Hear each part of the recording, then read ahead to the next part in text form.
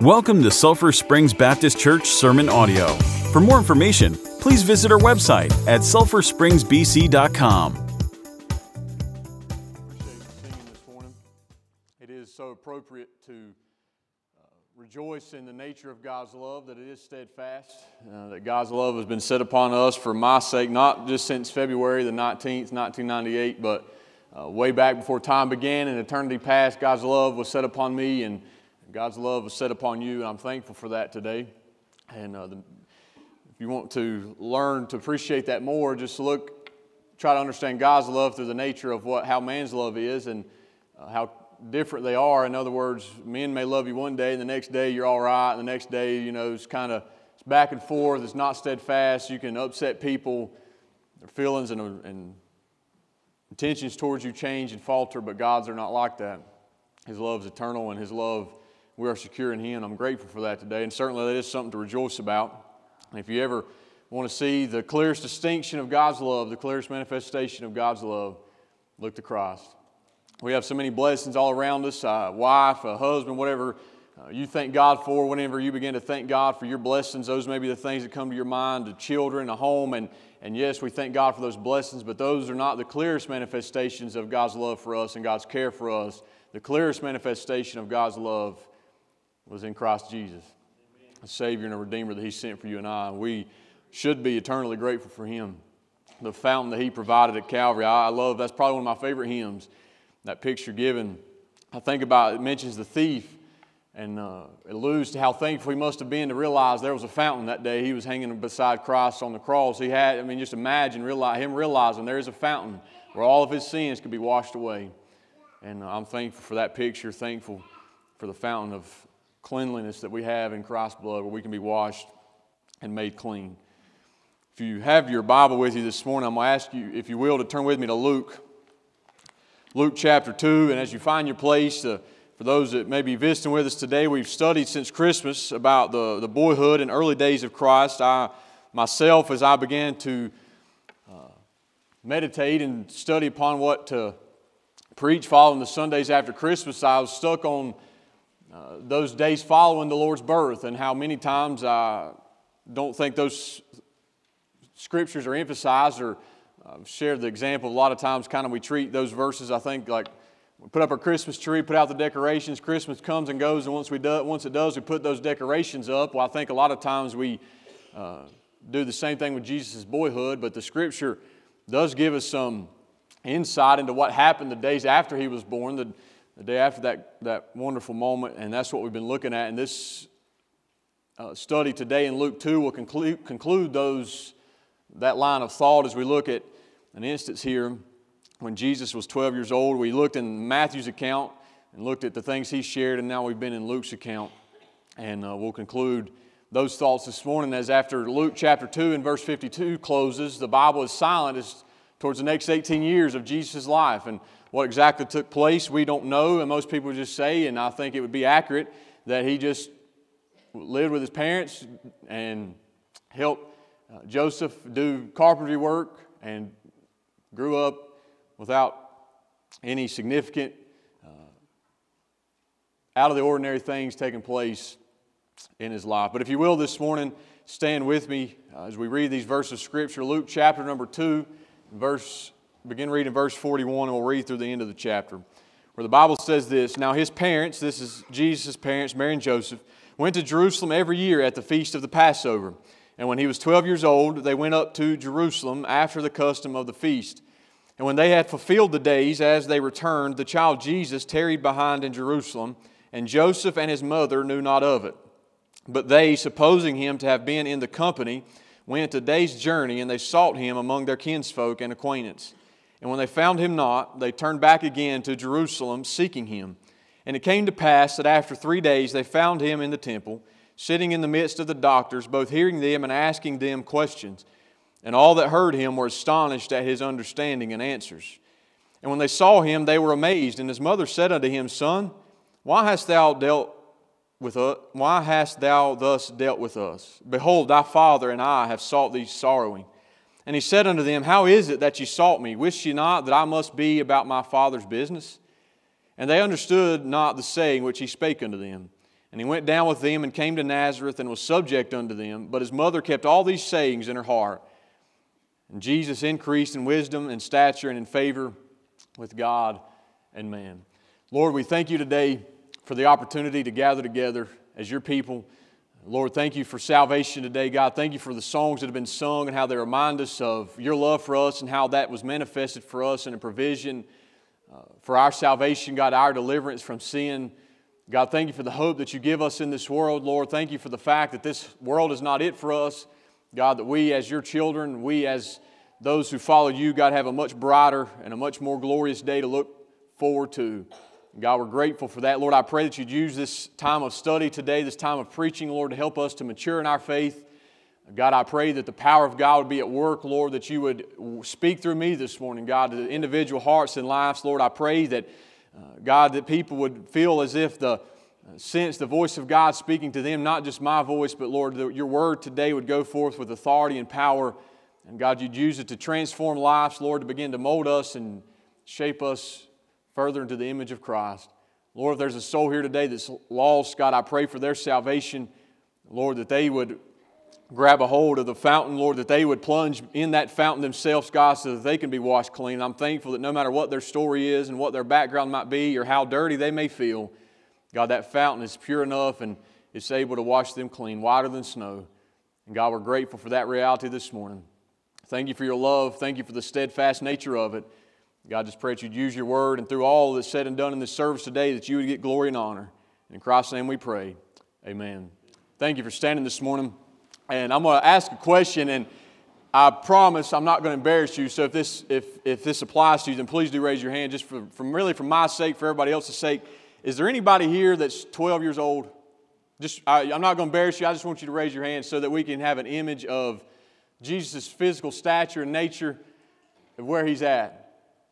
Well, that's unfortunate. I was hoping that we would have a 12-year-old.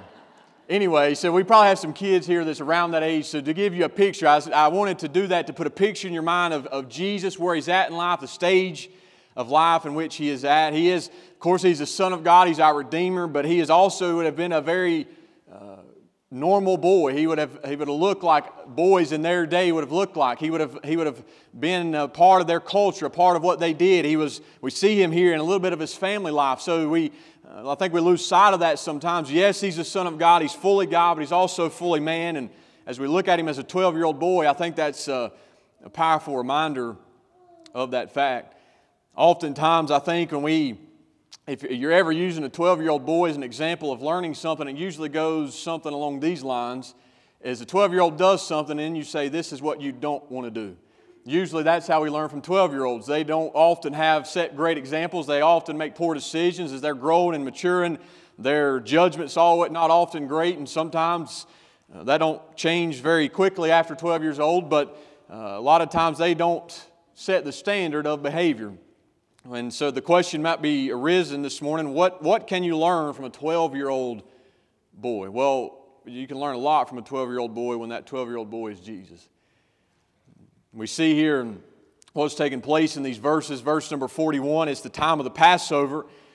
John MacArthur explains that the Passover, of course, is a one-day feast, and immediately after that follows the Feast of Unleavened Bread, and that's instituted in Exodus 12, and leaven was put in bread, and as it baked, it took time, but it's what helped the bread to rise. Well, when Israel was leaving Egypt, they were commanded to make this feast was implemented as a reminder that they left in haste, as a reminder of God's deliverance, a reminder how God remembered where they were, remembered what they were going through, and God brought them out of Egypt. And that's what's taking place here. That's the context of what they're celebrating, why they're going to Jerusalem. These feasts were implemented, and those that of Jewish descent would follow these festivals, these religious feasts that God had implemented.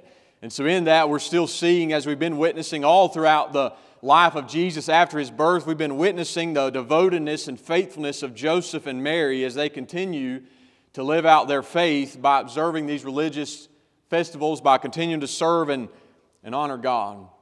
And you'll notice here that Mary and Joseph have their son. They're raising him in the way that he is seeing their faith. They are raising their child here in a way that he is witnessing an example of faith by watching his parents. And I think here there's a challenge here for parents in the way that raising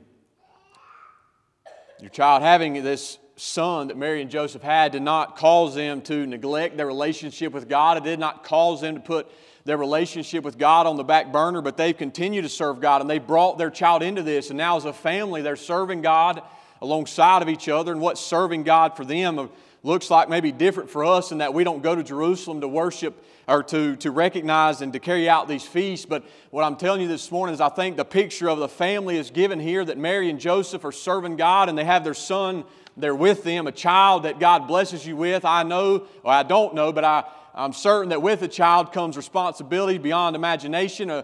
Becomes a busyness. Their children are involved in a lot of different things. But what I'm seeking to tell you this morning is that those things should not interrupt your relationship with God. They should not interrupt the way that you seek to carry out your faith in God. Live out your faith, continue to serve God, and let your children see that as they follow your life and walk in your example. Everything that comes along with a child is not a reason to crowd God out of your life. But your children should come into that fellowship, should come into that walk of faith that you live and walk alongside of you and learn from your example. Day's journey, as it's referred to here as Mary and Joseph, they go into Jerusalem. And Jesus, the Bible tells us, verse number 42, is 12 years old. They go to Jerusalem after the custom of the feast.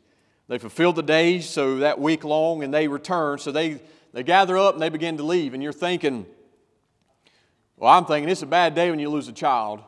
It's a very bad day when you lose a child, and that child is Jesus. And that's what happens to Mary and Joseph.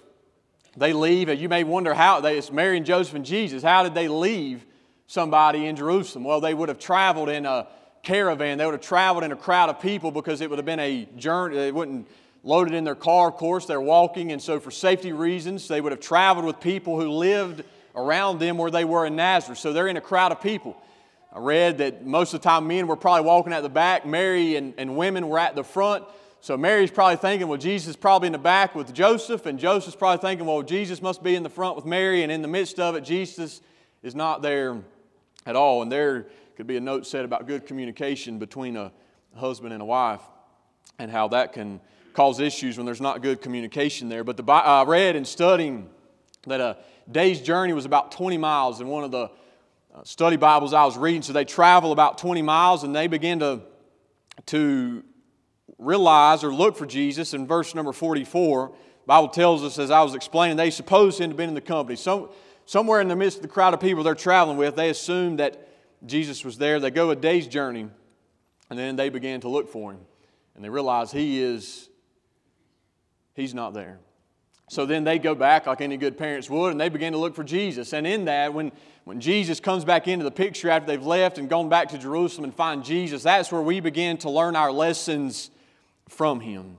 We begin to draw lessons for our life through this 12-year-old boy that we know is Jesus. And it's, I think, worth noting this morning to keep in mind that this is the only record that we have of these days of Jesus' life. You'll find that there's extra biblical sources that'll write stories and tell narratives about Jesus performing miracles as a young boy, that Jesus done all these miraculous things. But according to John chapter number 2, it tells us, as it's beginning to tell us about the Jesus turning water into wine, that was the beginning of Jesus' miracle. So we, from that, infer that Jesus, as a 12-year-old boy, just lived as any other 12-year-old boy in their culture and in the context of his family would have lived. He did not perform miracles during that time. According to John 2, his first miracle was the turning the water into wine.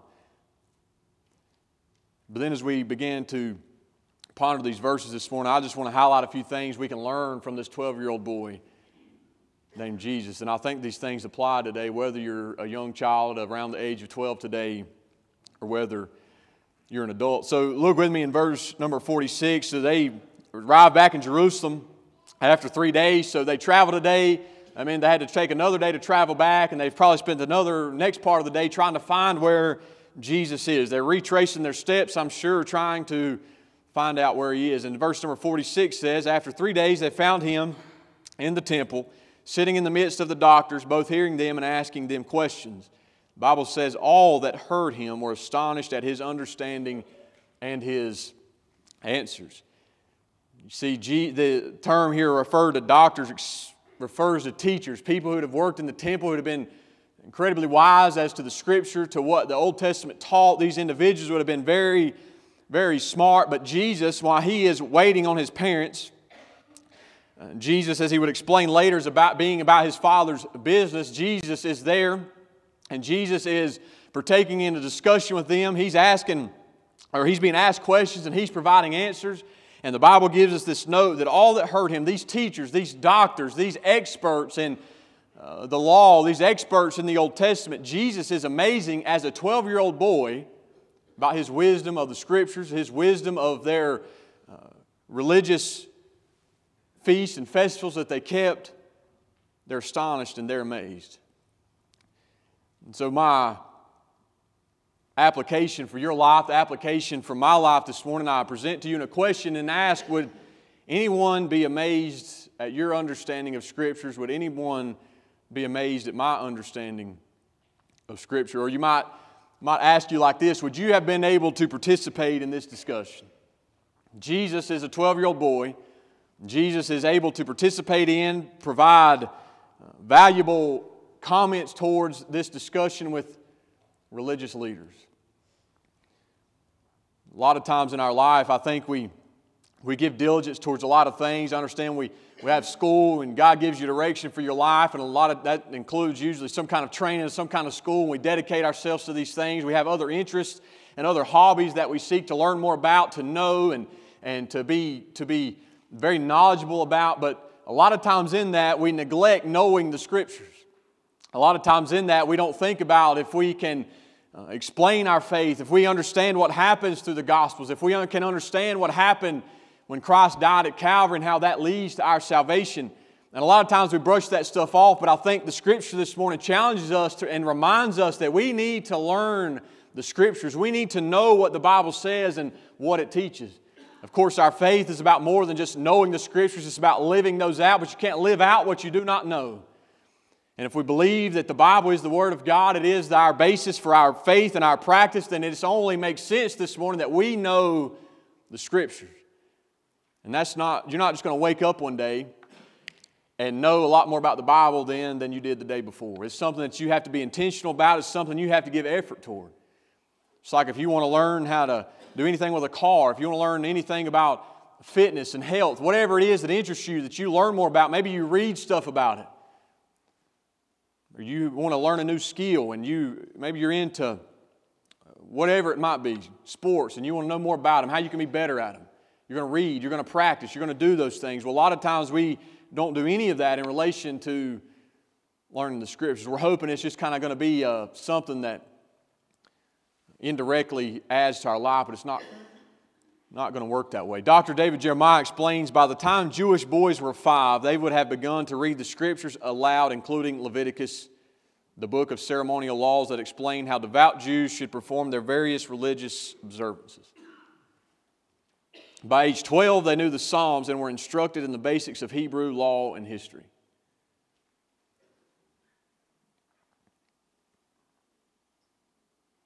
So whether you're a 12-year-old boy or not, could you have participated in this discussion? We need to be a biblically literate people. We need to know what the Scriptures say. And I will seek to do that in my preaching ministry here to help myself to grow, but it's just like anything else. If you apply yourself for 30, 45 minutes on a Sunday morning and that's the extent of it, then your knowledge of the Scriptures is going to not be what it needs to be. So as Jesus sets the example, we need to learn the Scriptures, but also a very, very powerful statement Jesus provides when His parents come back. You can imagine, I just imagine my mom, if she had lost me for 3 days, she comes back, she finds me, I can just imagine, honestly, she'd probably be more mad at me than anything, and hopefully she don't watch this service. But verse number 48, when they saw Him, they were amazed. And so even Joseph and Mary come, they're amazed at what's taking place, and she's there and asks the question, why did you do this to us? Why didn't you come in the crowd? She's almost getting on to him, if you will. She says, explains, me and your dad we've been, as we might say, we've been worried sick about you. We've been looking for you for 3 days. We've been worried sick. Why would you do this? Why did you not join the crowd? And then Jesus' powerful statement, He says, well, how is it that you sought me? Wished ye not, as the King James says, that I must be about my Father's business. And then other versions, the NLT, for example, puts a footnote that says, in other words, another way to phrase this says, didn't you know that I must be in my Father's house? That's how some versions translate it, and some will explain this can mean, didn't you realize that I should be involved in my Father's affairs? The CSB has a footnote on this phrase that says, be involved in my Father's interests or things. Jesus is a 12-year-old boy, and this gives us some insight that He knew who He was. He knew His identity as the Son of God. He's saying here, ultimately, yes, He loves His parents, and as we'll learn, He submitted to His parents, but ultimately Jesus was about His Father's business. Jesus made the interest of His Heavenly Father His own interest, even as a 12-year-old boy. A lot of people that's much older than 12 years old are not living about their Father's business. A lot of people who are much older than Jesus are in these verses are not concerned about their Father's interest. In fact, a lot of times the older we get, the more we seem to only be concerned about our own interests, the things that pertain to our life, the things that we want to be involved in, and we forget a lot about what the Father would have us to do. But the aim and the goal of our life is to be about our Father's business, to do what God would have us to do, to be concerned with His interest, to be involved in His affairs, and to live out our life for His sake. And that's what Jesus is saying He is doing. Jesus was not just trying to make life hard on His parents. Jesus wasn't just being rebellious towards His parents, but Jesus was teaching them a lesson that ultimately He was here to do what God wanted Him to do. And that's the way that you and I must live. A powerful lesson that Jesus teaches us.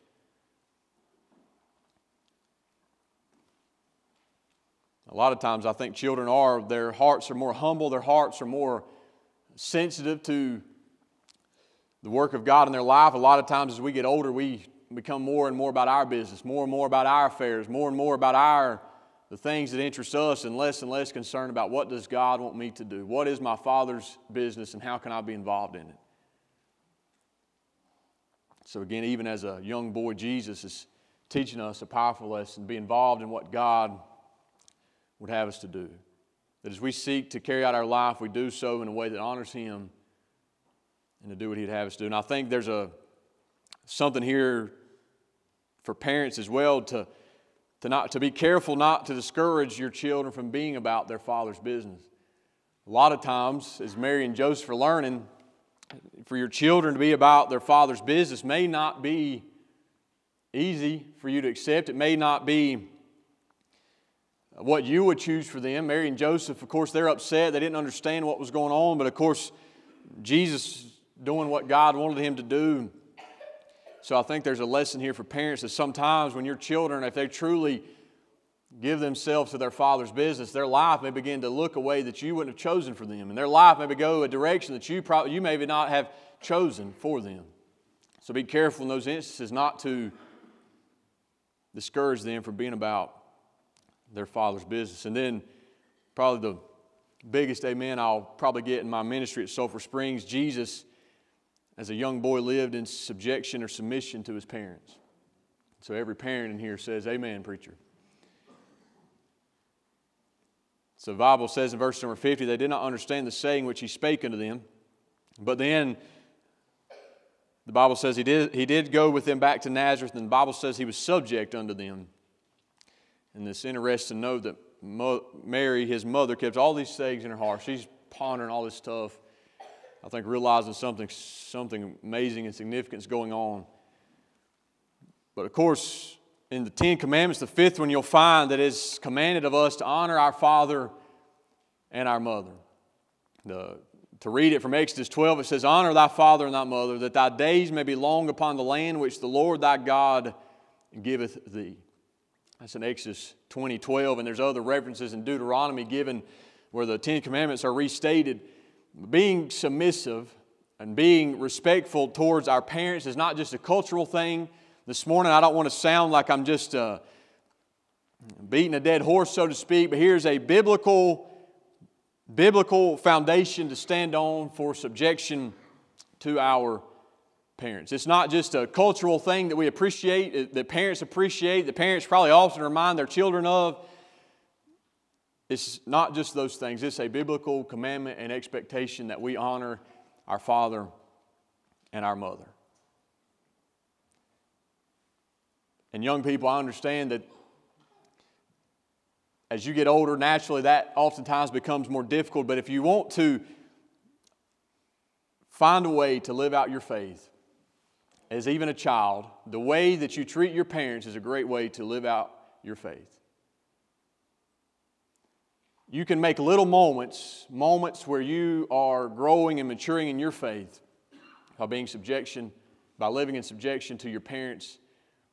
What this might look like is if your parents ask you to take out the trash, and you do so, but you keep the mindset in place, and you, in the forefront of your mind, you realize you're not just doing this because your mom and dad had asked you to. You're doing this as an act of faith, that you're honoring your father and mother because not just because they've asked you to do this, not just because they might take away your phone if you don't do this, but because this is what God has asked you to do. So you take it off the plane of just an earthly thing, but you do these things so that you are honoring your father and mother as God has commanded you to. So even in that moment, as a son or a daughter, you are carrying out and living out your faith. You're applying the Scriptures to your life.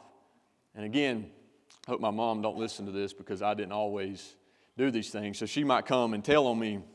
But it's a small example of how the Scriptures guide and direct our life. Live in subjection to your parents. And John MacArthur, he explains that we see in this aspect as to how Jesus carried out a perfect life. In Jesus' submission to His parents, we know that we have salvation in Christ because He is perfect righteousness. And when we are saved and we put our faith in Him, He takes His perfect righteousness and He places it upon our life. He puts it in our account, and He has answered for our sin at Calvary. That is the nature of salvation. That's the transaction that takes place so that we stand guiltless before God. And Jesus' submission to His mother and His father is an example of His perfect righteousness.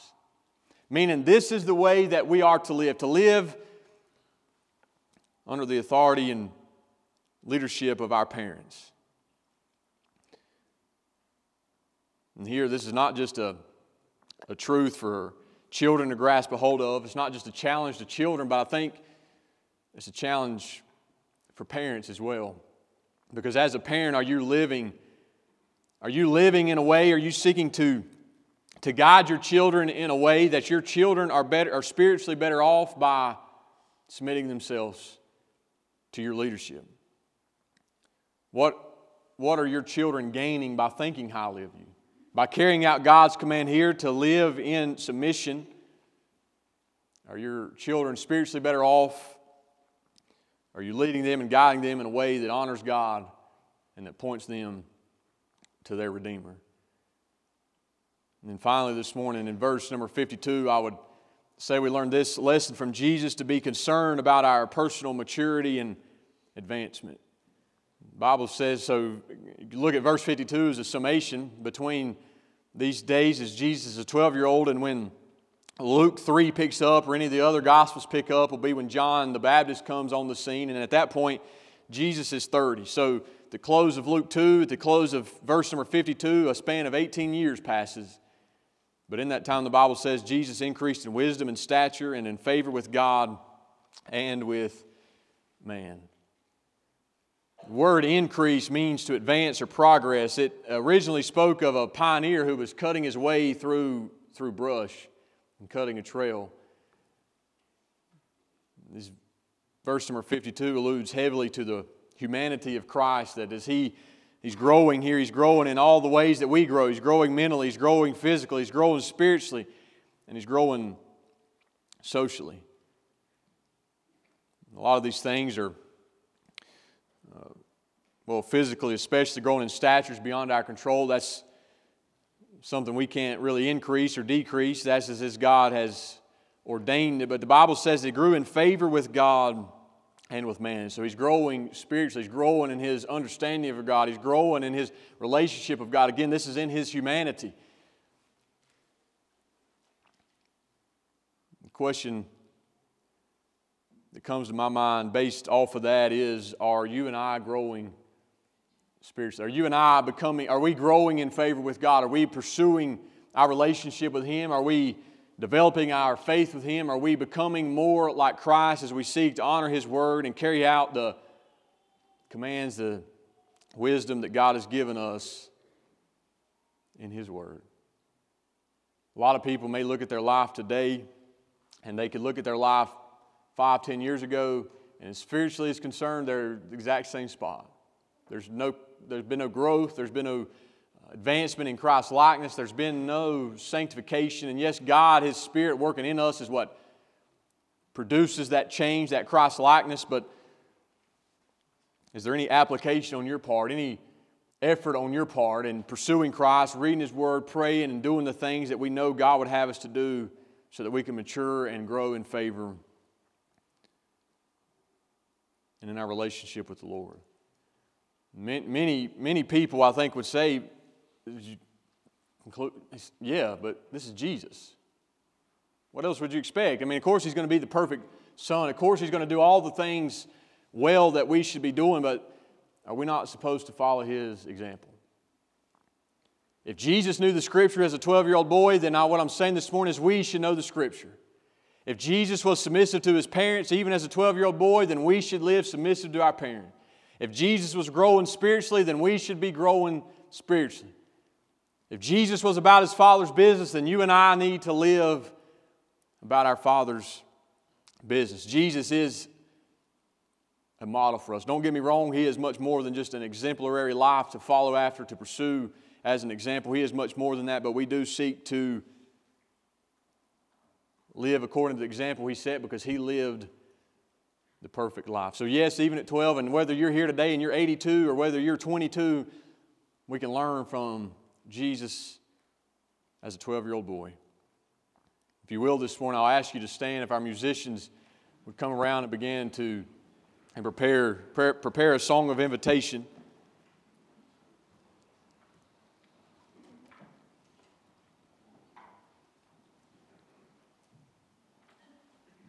If you need to respond to the word of the Lord this morning in this immediate context, I want to give you the opportunity to do so. As you've studied and looked at the example of Jesus, maybe you realize that you're not living out the fifth commandment, the example of Jesus, like you should in relation to your parents. And I understand there's a lot that goes into those relationships. There's a lot of dynamics, a lot of things that happen in a home, but nonetheless, the truth's still the same, the commandment's still the same, that we are to honor our father and mother. And if you feel like you're failed miserably at that, then God has spoken to you this morning. God has given you a word. I'd encourage you to respond to that. Are you intentional in your efforts to know the Scriptures, to grow in wisdom about what God teaches us in His Word? Do you know that you need to be more about your Father's business, that you don't give yourself enough to what God wants you to do? You're more concerned about your own interests, your own life, your own plans, and you don't give any regard to what God wants you to do or what God would have you to do. Well, through Jesus as a 12-year-old boy, God has confronted these areas of your life. If you need to respond as Mark comes around to lead us in a song of invitation, I want to encourage you to do so. Be obedient to him if he's dealt with your heart.